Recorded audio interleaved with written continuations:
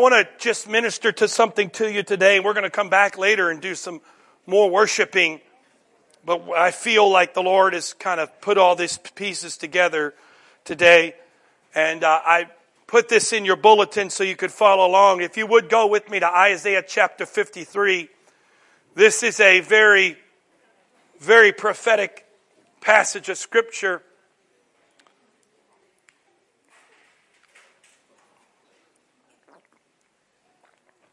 I enjoy it so much that I want to read the entire chapter. In case you're panicking, it's only 12 verses. But it's just so much stuff in there, even the stuff that I'm not covering today.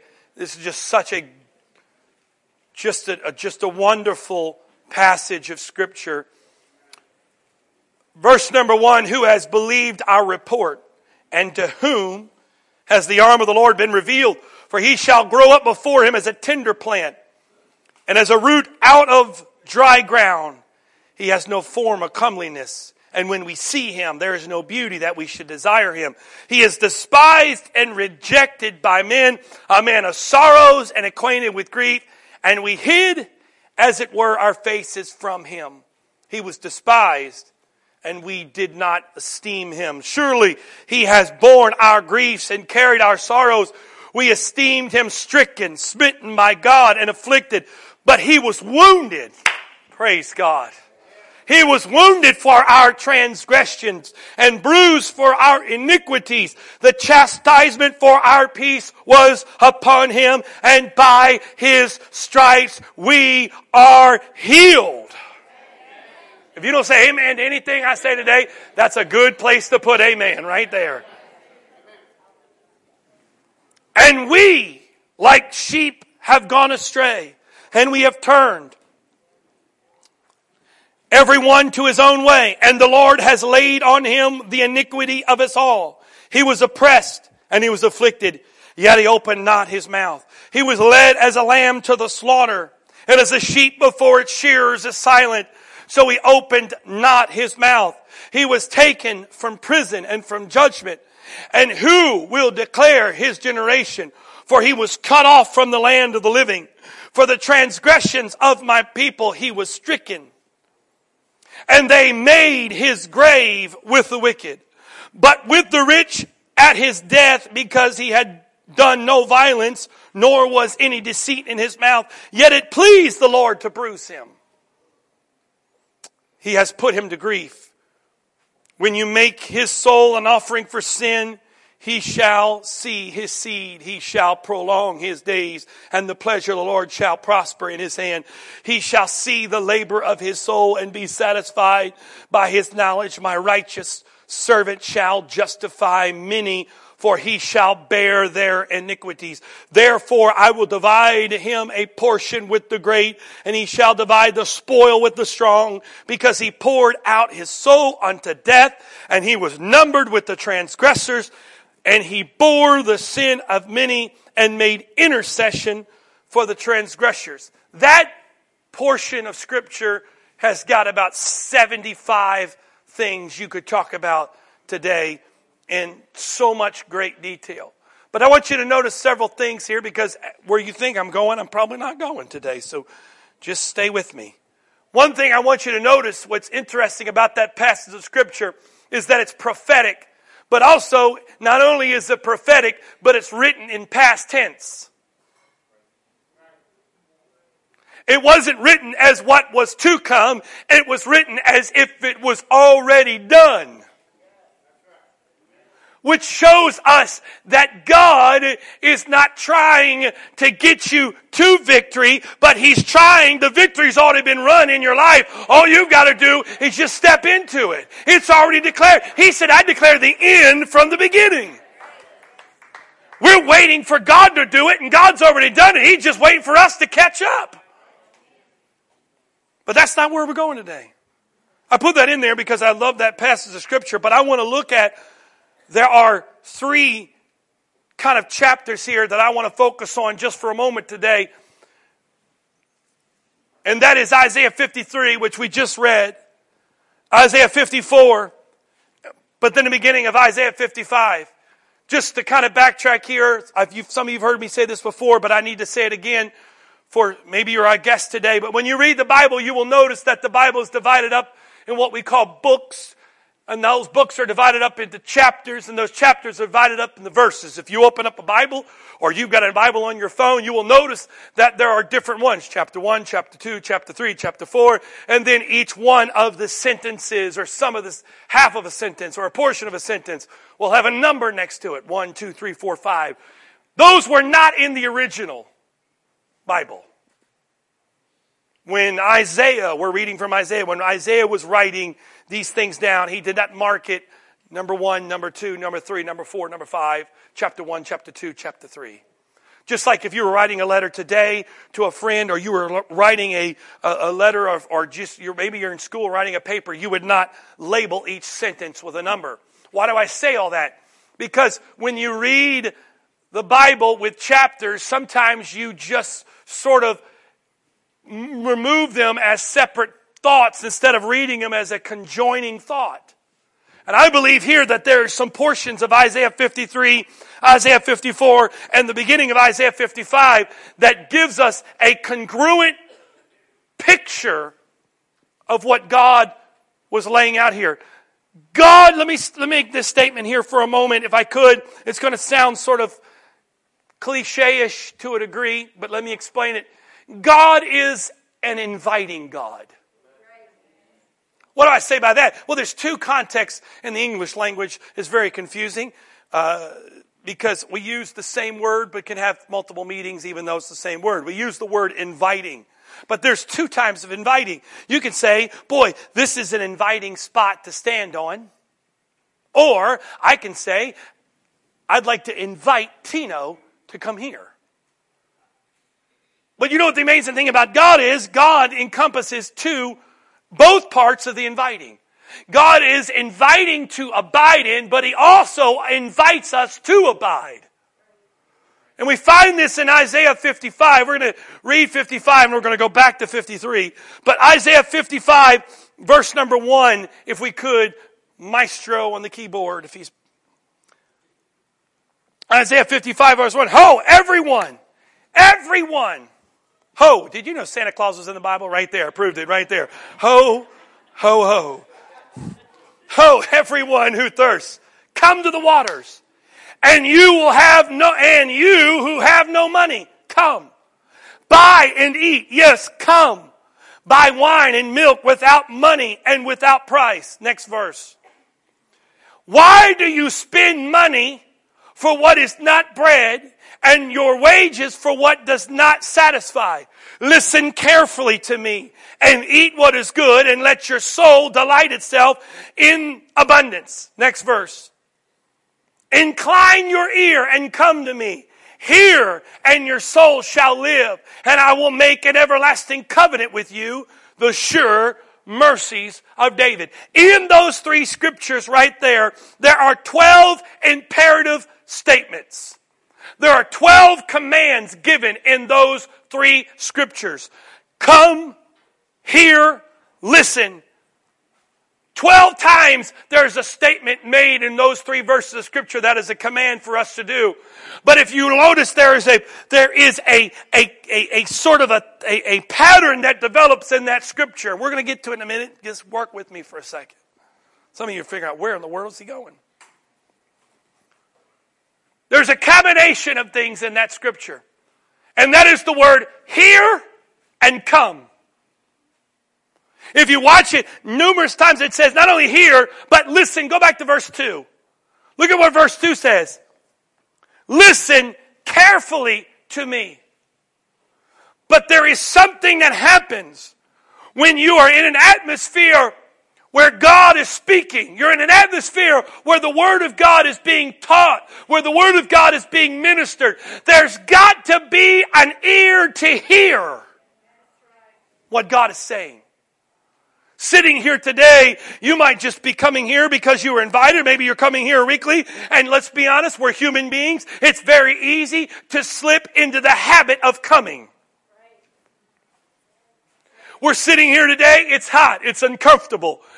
Maybe you're hungry. Maybe you're thirsty. We're sitting here. It's uncomfortable. We're thinking about what's happening this week. We're thinking about what we need to do. We got all this stuff racing through our mind. And the words are being spoken, but they're going in our ears, but they're not really being heard. Because when you truly hear the Word of God, there should be a hearing, but there also needs to be a response to what you're hearing. There's something that happens when you hear the Word of God. The Bible says faith comes by hearing, hearing by the Word of God. But we also know that faith is not simply something that happens in our mind. Later on, Corinthians tells us, I believe, therefore have I spoken. And then James finally sums it up with a very familiar statement, but faith without works is dead, which I always like to interpret as actions speak louder than words. So when I hear the word, in just a few minutes, this is not what the lesson is today. We're getting to that, but I want to make sure you understand this point.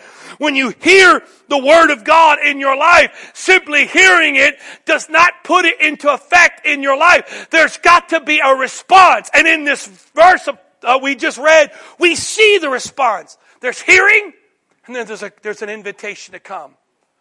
With everything that God speaks, with everything that's in His Word, it does no effect in your life if there's no application. I've watched for years, we've discussed this here. It's a part of the fabric of our small groups. But for years, watch people come to Sunday morning after Sunday morning and Sunday morning, and back when we had Sunday morning and Sunday night, and they could say amen, and they knew when to respond correctly, but you never saw anything in their life change. Why? Because the word was being spoken, but the word wasn't being applied. There's got to be application. Because if the word is spoken and there's no application, there's no life given to that word. And the Bible says the word mixed with faith. Mixed with faith. And so we find in this passage of Scripture, if we look at Isaiah 53, there's such a beautiful description of the redemptive work of Jesus Christ. The fact that you and I here today were sinners. We are sinners. We were lost in our sins and our iniquities, but He bore our sins. He became the substitute for our sins. He became the penalty for our sins. But you know what? There's three, as we talked about last week, there were three basic things. We talked about faith, we talked about love, and we talked about hope. Let me talk about some basic needs of humanity, because we see them here in these three passages of Scripture. The first basic need that we all come to realize is we need something or someone in our life to take away this feeling that we have in our life. We don't even recognize it. A lot of us, before we came to God, we didn't recognize it was there. But when finally it was pointed out by the Spirit of God working in our life, we recognized there was a need in our life to change. There was a need in our life for something to happen. There was a need inside of us. There's this nagging, aching feeling in us. Some of us would quantify it as guilt. Others would quantify it as shame. But there was this nagging, empty, aching feeling in us. And we needed someone to help us with that. That second basic need, we talked about this last week in a little bit, was that need to be accepted. Everybody's looking to be accepted. We can look at the people, the way they dress in this world today. It's not as prominent as it was years ago. We used to, you go down the mall years ago and you'd see the people with the spiky hair. And one time I saw them with spiked hair and each spike had a different color. It was actually quite fascinating how that happened. And we look at that and we can look at that and we can make our judgment based off that. But all that is based off acceptance. And you and I in this room today, a lot of what we do is based off acceptance. We can say all we want, well, I'm my own person, I make my own choices, I don't really care what everyone thinks. You can deceive yourself that way all you want, but we all know deep down inside we all care. Because everybody's looking for acceptance. Everybody's looking to be accepted. The problem is, unfortunately, our world has become a world that ends up causing more hurt than it ever does acceptance. And finally, that third need, that third desire is to be able to have access to some resources in our life to help us overcome what we're going through. And I believe in this passage of Scripture, 53, 54, and 55, we see this. We see this played out because in 53, it talks about the fact that Christ became this penalty for our sin, to take away what we could not take away on our own. Cannot go back and undo the things that I've done in my past. Cannot do it. Every single one of us in this room, even the sweetest of us. I always like people that when they're talking to people, well, my grandmother's the sweetest person. You know Granny at 80, but you didn't know Granny at 18. Come on now, you know it. Granny at 18 is sweet, but Granny at 80 is sweet, but Granny at 18, I don't know if Granny was so sweet at 18. 21. She may be laid back now. So everybody in here understands that in our life, everybody in this room has something. If we could go back and change, we would change it. Every one of us has done something in our life that if we could go back and know that when we did it, now looking back on it, if we didn't know it then, we know it now, it was wrong.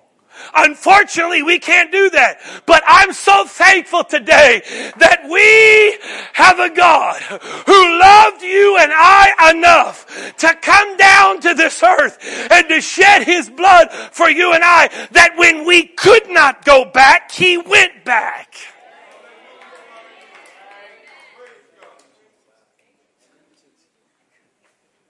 That if you're here today, let me just stop here for a moment and tell somebody this. If you're here today and you're living with guilt and you're living with condemnation and you're living with shame in your life, it doesn't have to be that way, because there is a God in this place today that can set you free from every stain of sin, from every remnant of guilt, from every bondage of shame. If you leave here today with that, you leave here today on your own accord, because there's a God in this room today that's willing to take all of that from you and to set you free so that you can live a life free from all of those things. He doesn't come in and suck the memories out. You're still going to remember what you did. You're still going to remember the acts and the deeds. You're going to still remember. He's not going to suck the thoughts out of you. But instead of those thoughts being associated with pain and grief and anguish and guilt and shame, those thoughts will be reminders of the goodness and the grace of God, that where would I be without Him? But 54 gives us this beautiful, 54 starts off with talking about enlarging the place of your tent. And I know there's many different connotations for that, but talks about just the fact that there's a bigger picture here than all this, and that this talks about a beautiful description of peace. Because when you finally are able to let God become the substitute for that penalty, then it leads you to be able to have a life of peace. But you know what? I will say this. It would be one thing, Brother Nielsen, if He simply took away all of the things that I did in my life and set me free from all of that penalty. But you know what's amazing about God? Is not only does He take care of my past, but He gives me a future and the resources for that future.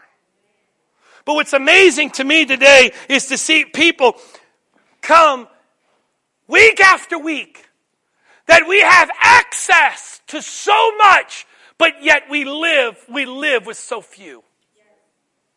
I've said this before. I'll use it again. I know it's a silly example, but work with me for a second. But if today, if the name doesn't, it's not even more Bill Gates, whoever you want to call up, you use the name of somebody extremely wealthy. There's more out there now, but they used to be the go-to guy if you wanted to use a wealthy person. But whether who it was, if we were in here today, and if I was in here today, and my father was on the list of the top 10 most wealthiest people in the world, and I walked in today, and I was walking around, or more, better yet, forget that, if I was Bill Gates, forget him, I'm Bill Gates. Because here's the point. Let me stop here. We often talk about the fact that our Father has it all, but because our Father has it all, we have it all. We always make it that He owns it, but because I'm His child, I own it. So I'm not going to act like Bill Gates is my dad. I'm Bill Gates. But how funny would it be, and how crazy would you think I would be if I rolled up in here in my fancy car, and I got out of here after flying across, he lives in Seattle, right? Seattle. Flew across in Seattle, my private jet. Got picked up at the airport, brought here today, and I walked in and walked over to Brother John and said, hey, can I borrow $5? I'm hungry and I'd like to get a snack back there at that coffee shop, and I don't have any money. You would look at me like, are you kidding me? You have access to more money than you can imagine, and yet you want to borrow $5 because you don't have $5? It's amazing when we have a bank account full of grace that we beg God for the crumbs. We have a bank account full of mercy, full of grace, full of abundance, but yet we have been tricked by the adversary to live on a paycheck to paycheck mentality, where we come to church every Sunday to get our paycheck of grace, our paycheck of mercy, and our paycheck of blessing so we can make it another week. And when we come next Sunday, we're bankrupt because we spend it all, and we got to get more next Sunday, and we live from paycheck to paycheck when we've got a bank account full with mercy and grace, and we've got a credit card with no limit that we don't have to pay. The only thing we've got to do is be able to have access to it.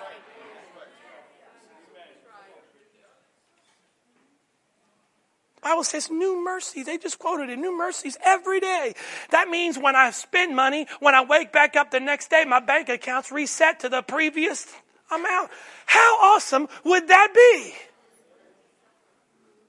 How amazing would that be? Whatever your bank account is today, whatever you spent when you woke up in the morning, it was reset.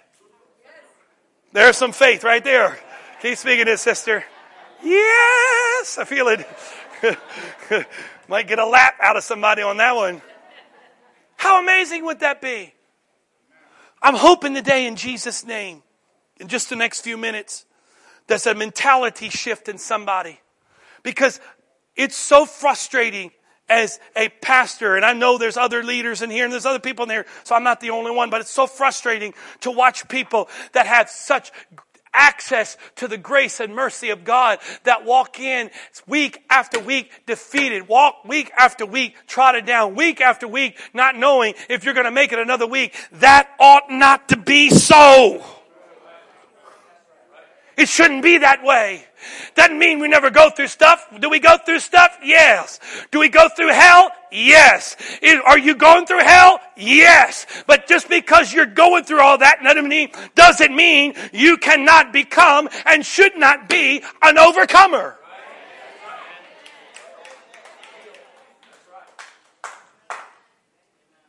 He's designed it that way. But what's crazy is we live with a godly access with a worldly mindset. We have access to the things of God, but our thinking is an Egyptian thinking. We are walking in the mercies of and the blessings of the promised land while we're still walking around like we're slaves in Egypt. And you wonder why God has a lot of you circling the wilderness. Why? Because it says it took just one night to get them out of Egypt, but 40 years to get Egypt out of them. Why am I saying this? Because I'm saying is that some of you, if you would let God talk to you today over the next few minutes, you're going to stop living here, start living here. Not because your circumstances change. Not because suddenly you're going to get out of here and all your problems, and we're going to come down here and you're going to bawl, oh, oh, and all of a sudden someone's going to come over here and give you a word and say, the Lord just told me to tell you, all your problems are done. That's not going to change it. The changing is when I begin to realize up here what I have and who I am. When I begin to think it as a man thinketh, so shall he be. I'm telling you, I believe this. I have believed this for years. I mean, I've preached it before and I believed it for years. The devil's greatest attempt on the church is not to get you to worry about praying. He doesn't even care about you coming to church. He doesn't care about any of that stuff. All he wants to do is keep you blind to who you really are. Because you know what? He doesn't care if you walk in here and you do your few little rituals and you say 6 amens and you clap your hands and you may even pray for somebody. As long as you keep the mentality that you don't realize who you are, he wins. But the moment you realize who you are, the moment this thing right here begins to switch and you realize who you are, all of a sudden he knows he's lost, because the Bible says that if the God of this world would have known what was happening, he wouldn't have crucified the Lord of glory. So what he tries to get you to do is to get you to realize what you don't have. He tries to get you to realize he tries to get you confused on what you have and get you focused on what you don't have. Because it's amazing when you talk to people, it's just child of God, baptized in his name, filled with his spirit, walking in a relationship with God, who walk around and all they want to talk about is what they don't have, when they don't realize what they have is greater than what I don't have. Do I've got problems? Check. Do I've got difficulties? Check. Do I go through stuff? Yes. Are there days I don't want to get out of bed? Yes. Are there days you might go to sleep and hope you don't wake up? Yes. But if you focus on that and you realize that there is a God, not only here. I realized something the other day. I don't know. I wanted to do some research on this idea, but it got to me. Because I was talking to my kids, were talking. And I heard them talking, and I forgot the context of it. So I don't remember the context. But in the context of them talking, I think it was Noah. Noah's giving a theological answer to one of his sister's questions, which is a very dangerous thing as a 6-year-old. I don't remember the context of it. But in the context of the response he was given, he was talking about how God was in heaven. Talking about God in heaven. I don't know what it made it about it, but it struck me.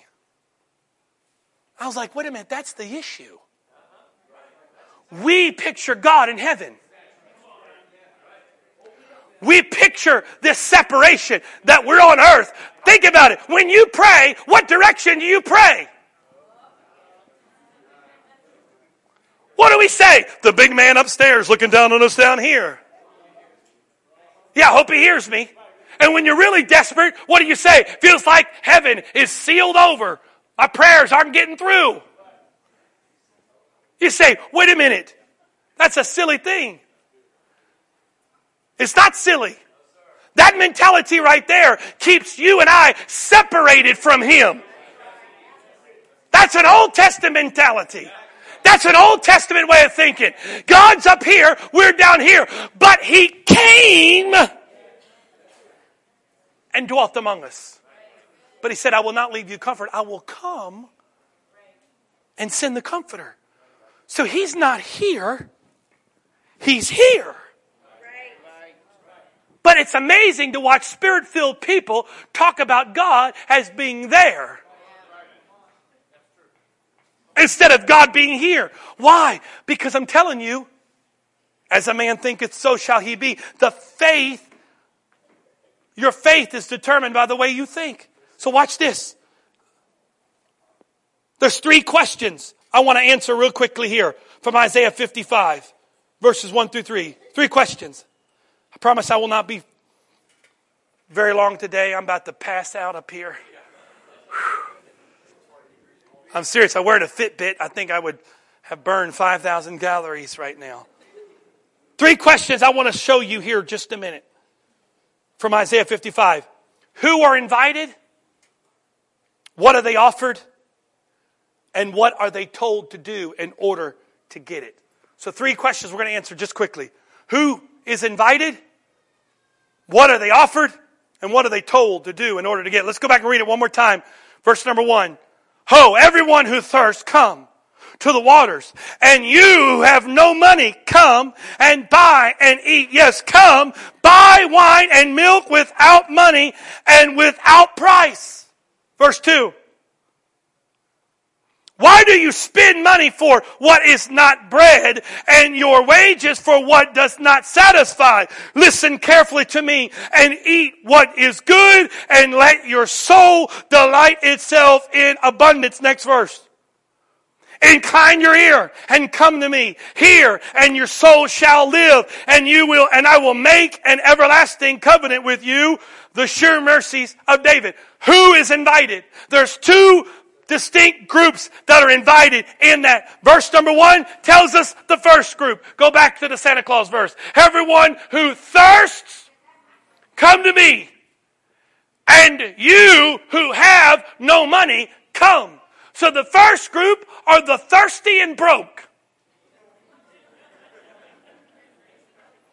Now I know we think of broke, we're talking about money, but this is not just talking about money. This is talking about those who are spiritually, emotionally, mentally tapped out. You're thirsty. There's a need in you. There's something crying out to you to be filled, but you've got no available resources in order to get that. Because look at the category. Come unto me, those of you that are thirsty, and there's 3 things. We're going to get water, we're going to get wine, and we're going to get milk. We understand that water is the foundational, fundamental element of life. Can't live without water. You can go how many days without food? 40 days plus without food? People have done it. I know several people have done 40-day plus fasts. Jesus did it. I've seen others do it. So you can go a long time without food, but you can go just a minimal amount without water.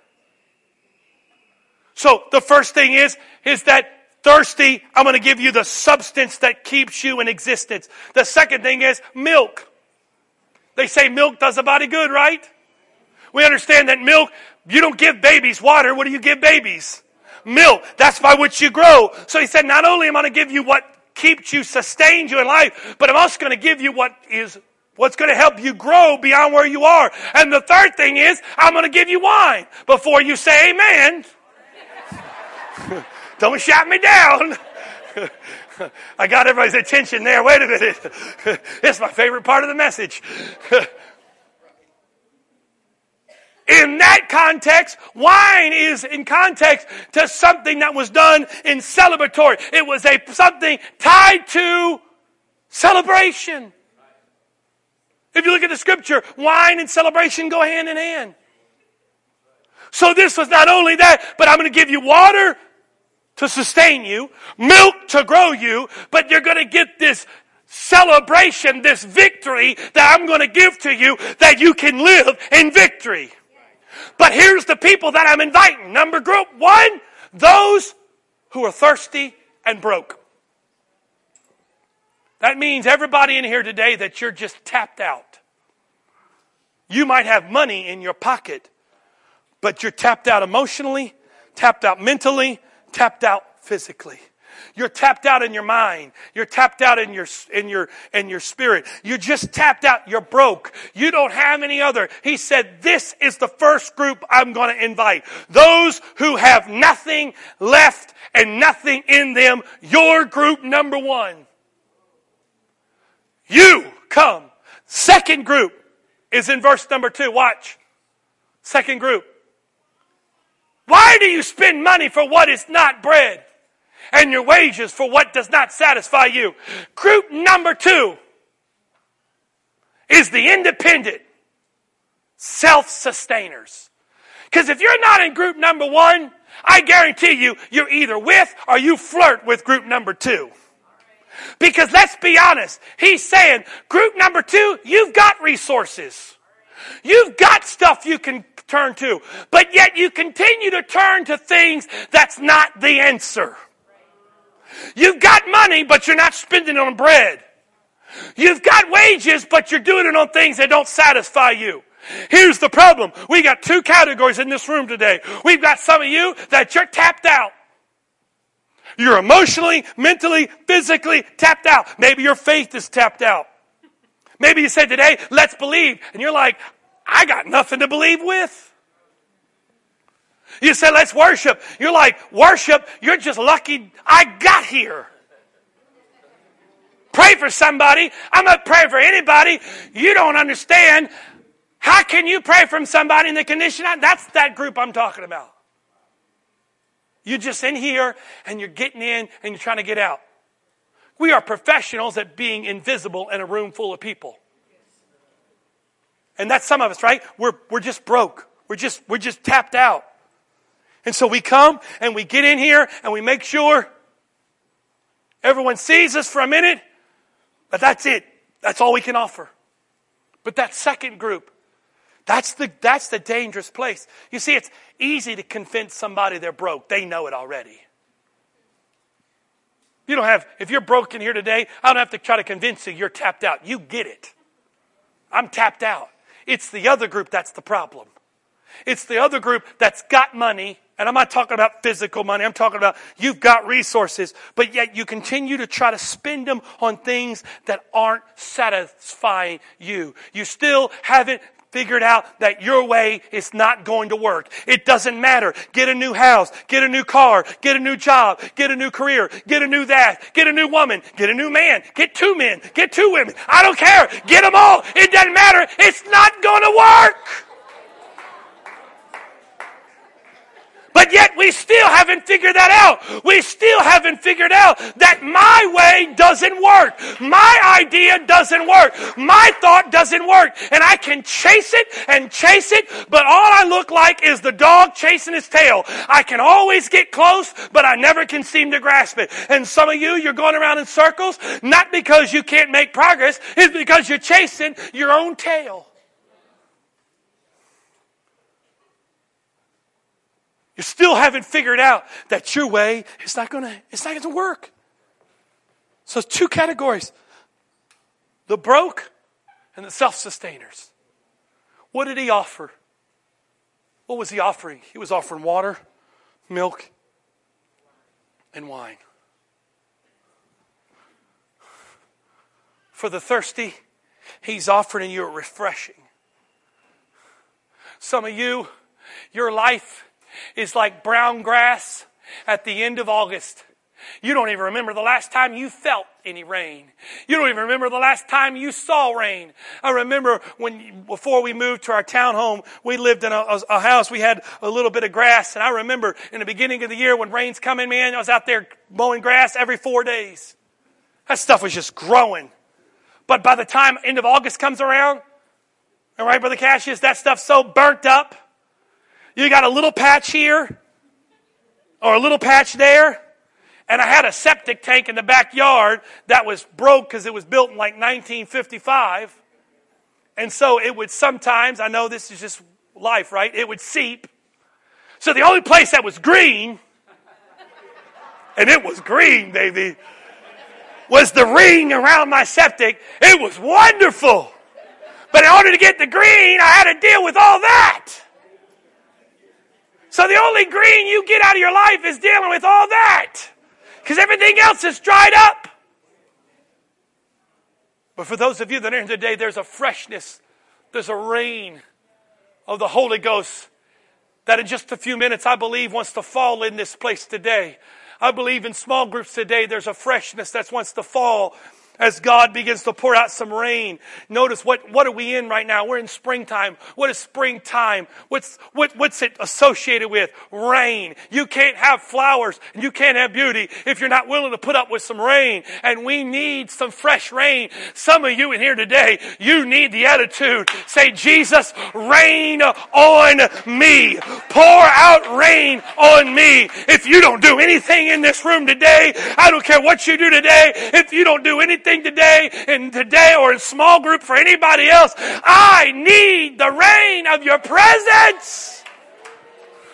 Rain on me. Because you see, when you're thirsty and you're broke, there's a desperation that gets a hold of you. I got to be honest with you. It's amazing to watch people that are thirsty or broke that aren't desperate. Because if you're thirsty or broke, there's a desperation. Thirsty and broke people aren't picky. They don't care how it gets done. They don't care when it gets done. They don't care who's watching them. Well, I can't really act like that way today because I don't want to embarrass myself. I don't want people to think I'm crazy. You're not broke enough. You're not thirsty enough. Because you know what? If you're thirsty and broke, it doesn't matter what you think of me. You can make fun of me. It doesn't matter. But I need some rain to fall in my life today. God, rain on me.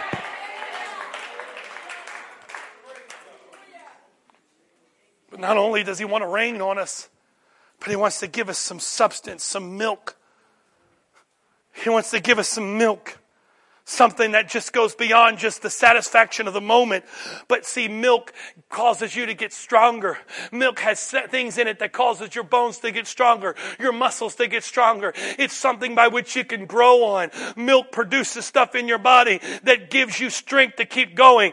Some of us stop at the water category. We just get a drink of water, which is great, but that's just a Band-Aid on the wound. Instead of letting God begin to give us some milk, some deep, refreshing nourishment in our body to give us strength.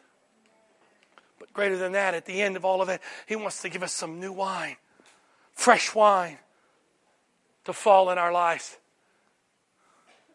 That we can actually live like He said. It's amazing when you read the Bible and you read how they lived and you look at how we lived. They lived a lot better than we do. From the standpoint of they walked in a place we haven't walked in because they had a mentality. They were victorious. You don't dance in a prison unless you feel like you're victorious.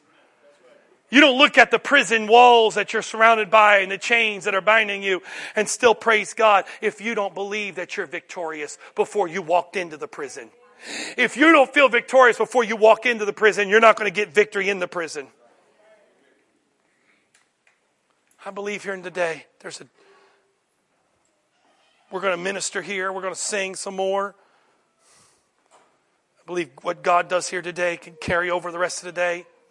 But I want to go back and just remind you there were commands in that. 12 commands given. But the context of those 12 commands really revolved around listen and come.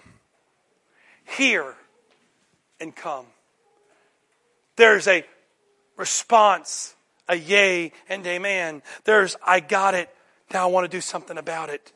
I hear it. Now what do I do? And when they were pricked in their hearts, they said, men and brethren, what shall we do? When we really truly receive, this is not a manipulation tactic. This is not a sales tactic. Don't feel like I'm trying to manipulate your emotions this morning. I'm just trying to give you an appeal from the Word of God. If what you've heard today, if something in your heart has been pricked, if you've heard the call of God in your heart, if you've heard God today reach down in this room and touch your heart and say, I'm talking to you, then there should be a response. I hear. And He says, come. I always love it, the fact that when God could come to us, there's a portion where He comes to us, but He stops short because He wants us to take that final step.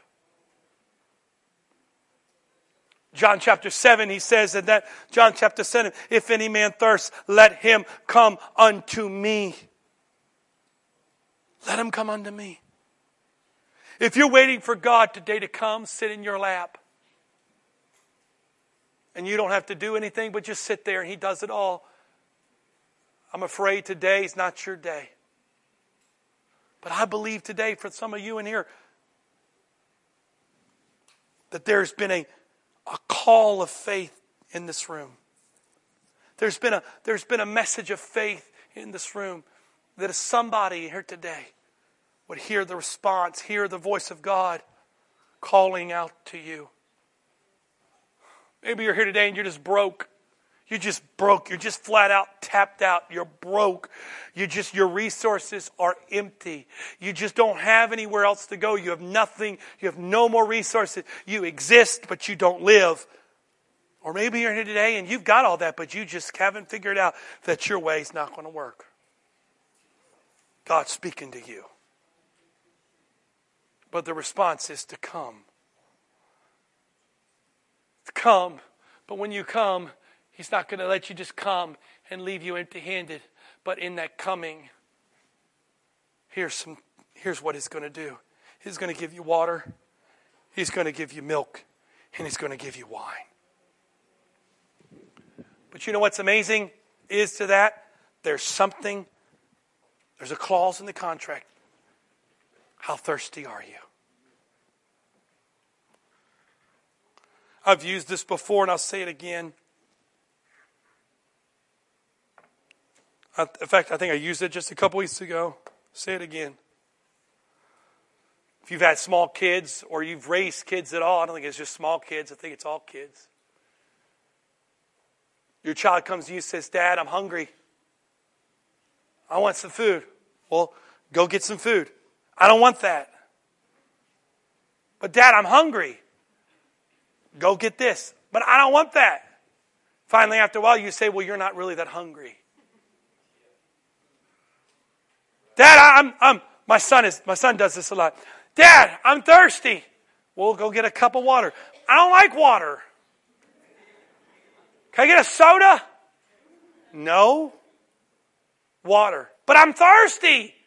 Water. I don't like water, Dad. Can I just have something else besides water? Noah, that means you're not thirsty. Can I tell you something today? I feel like some of you and I are having that argument. Some of it in the room, we're having an argument in the spirit. You're crying out, I'm thirsty. And God said, I'm going to give you this. But you're like, but I want this. No, but I'm going to give you this. But God, take away all my problems. No. I'm going to give you this. But God, make my life perfect. No, I'm going to give you this. But God, I'm desperate for you to change me. I'm trying to help you change. But no, God, I need you to change all that. No, I'm going to change you. Here's where I'm going to start. But yeah, God, I want you to change, but good, you got to start here. I'm not starting there, I'm starting here. Which then goes back to, are you really thirsty? Are you truly thirsty? I don't know who it is today. I feel like in my heart, my spirit, I can just feel God tugging at me. I feel my heart being tugged in the spirit, who you are. Would you stand with me this morning?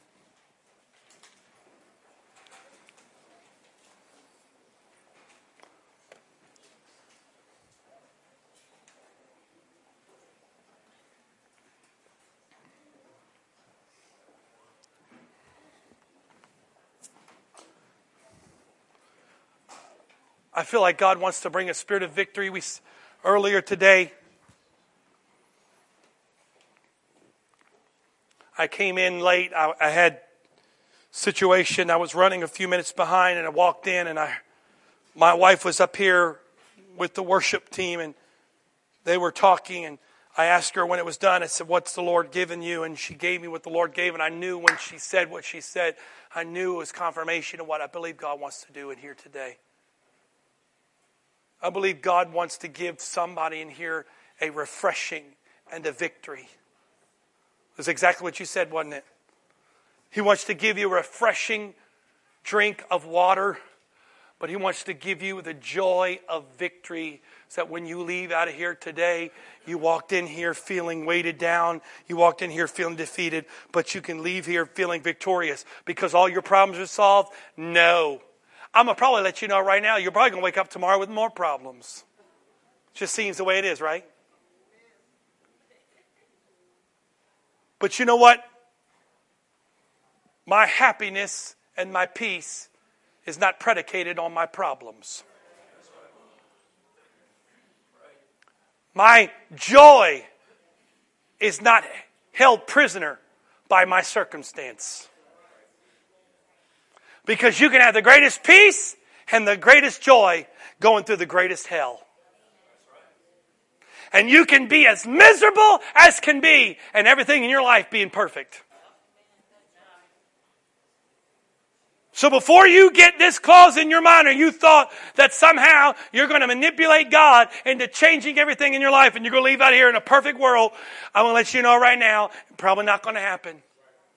But if you would understand that there's a spirit of refreshing in this place today, but more than that, it's not just a spirit of refreshing, but it's a spirit of faith that will lead from refreshing to victory if you would tap into it in this room today. Somebody, somewhere in this place, if you would tap into it today, there is a refreshing and a victory that God wants to release in this place today. That when you leave here, that you have walked in here one way, but when you leave out of here, you will leave out of here differently in Jesus' name.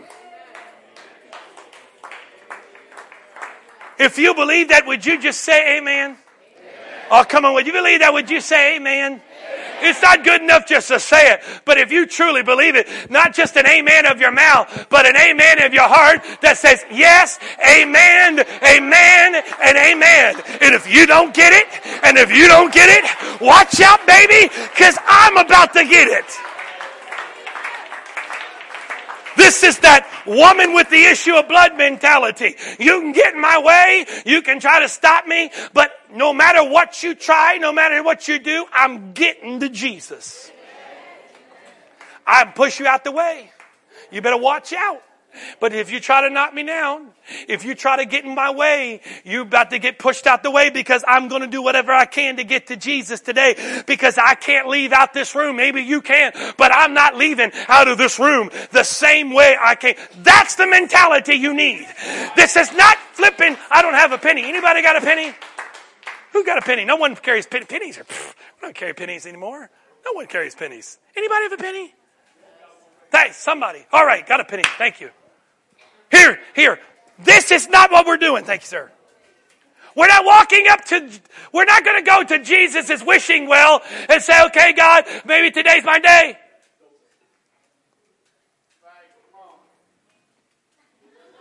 Did it work? I knew it.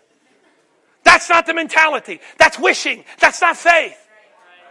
Faith says, the word went forth, I believe it, and I'm not stopping until I see it happen. So if that takes 5 seconds, 2 minutes, 5 minutes, whatever, I believe, and I say yay and amen.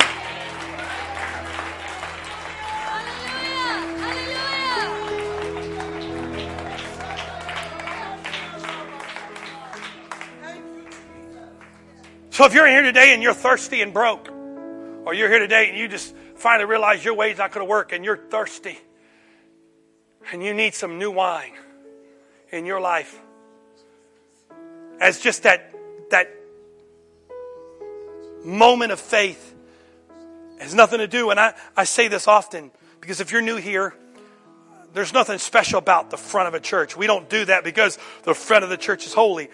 I just like to do certain things because the Bible says faith without works is dead. So I like to put a little action in our faith. Put a little action. Actions speak louder than the word. I've said this before. Come here, Brother Bickley. Use my famous, I don't know if it's famous or infamous, my example all the time. I go up to Joe here and I say, Joe, man, I love you. Right across the face. But Joe, man, I love you. Wham! Is he going to believe what I say or what I do? He's going to believe what I do. So you say, God, I need you. God, I want you. God, you've got to do it today in my life. And then not do anything. What is God going to believe? What you say or what you do? Woo! So those of you that are here today want to put some actions to your word. If you said amen and now you want to put some actions, I want you to come stand right down here. Because I believe God's going to just something's going to pour in this room.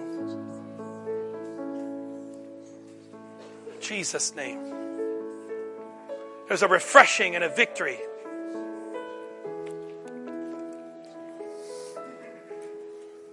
You got baptized yesterday? Isn't that awesome? Pray this is going to be part 2. All right? This is going to be part 2.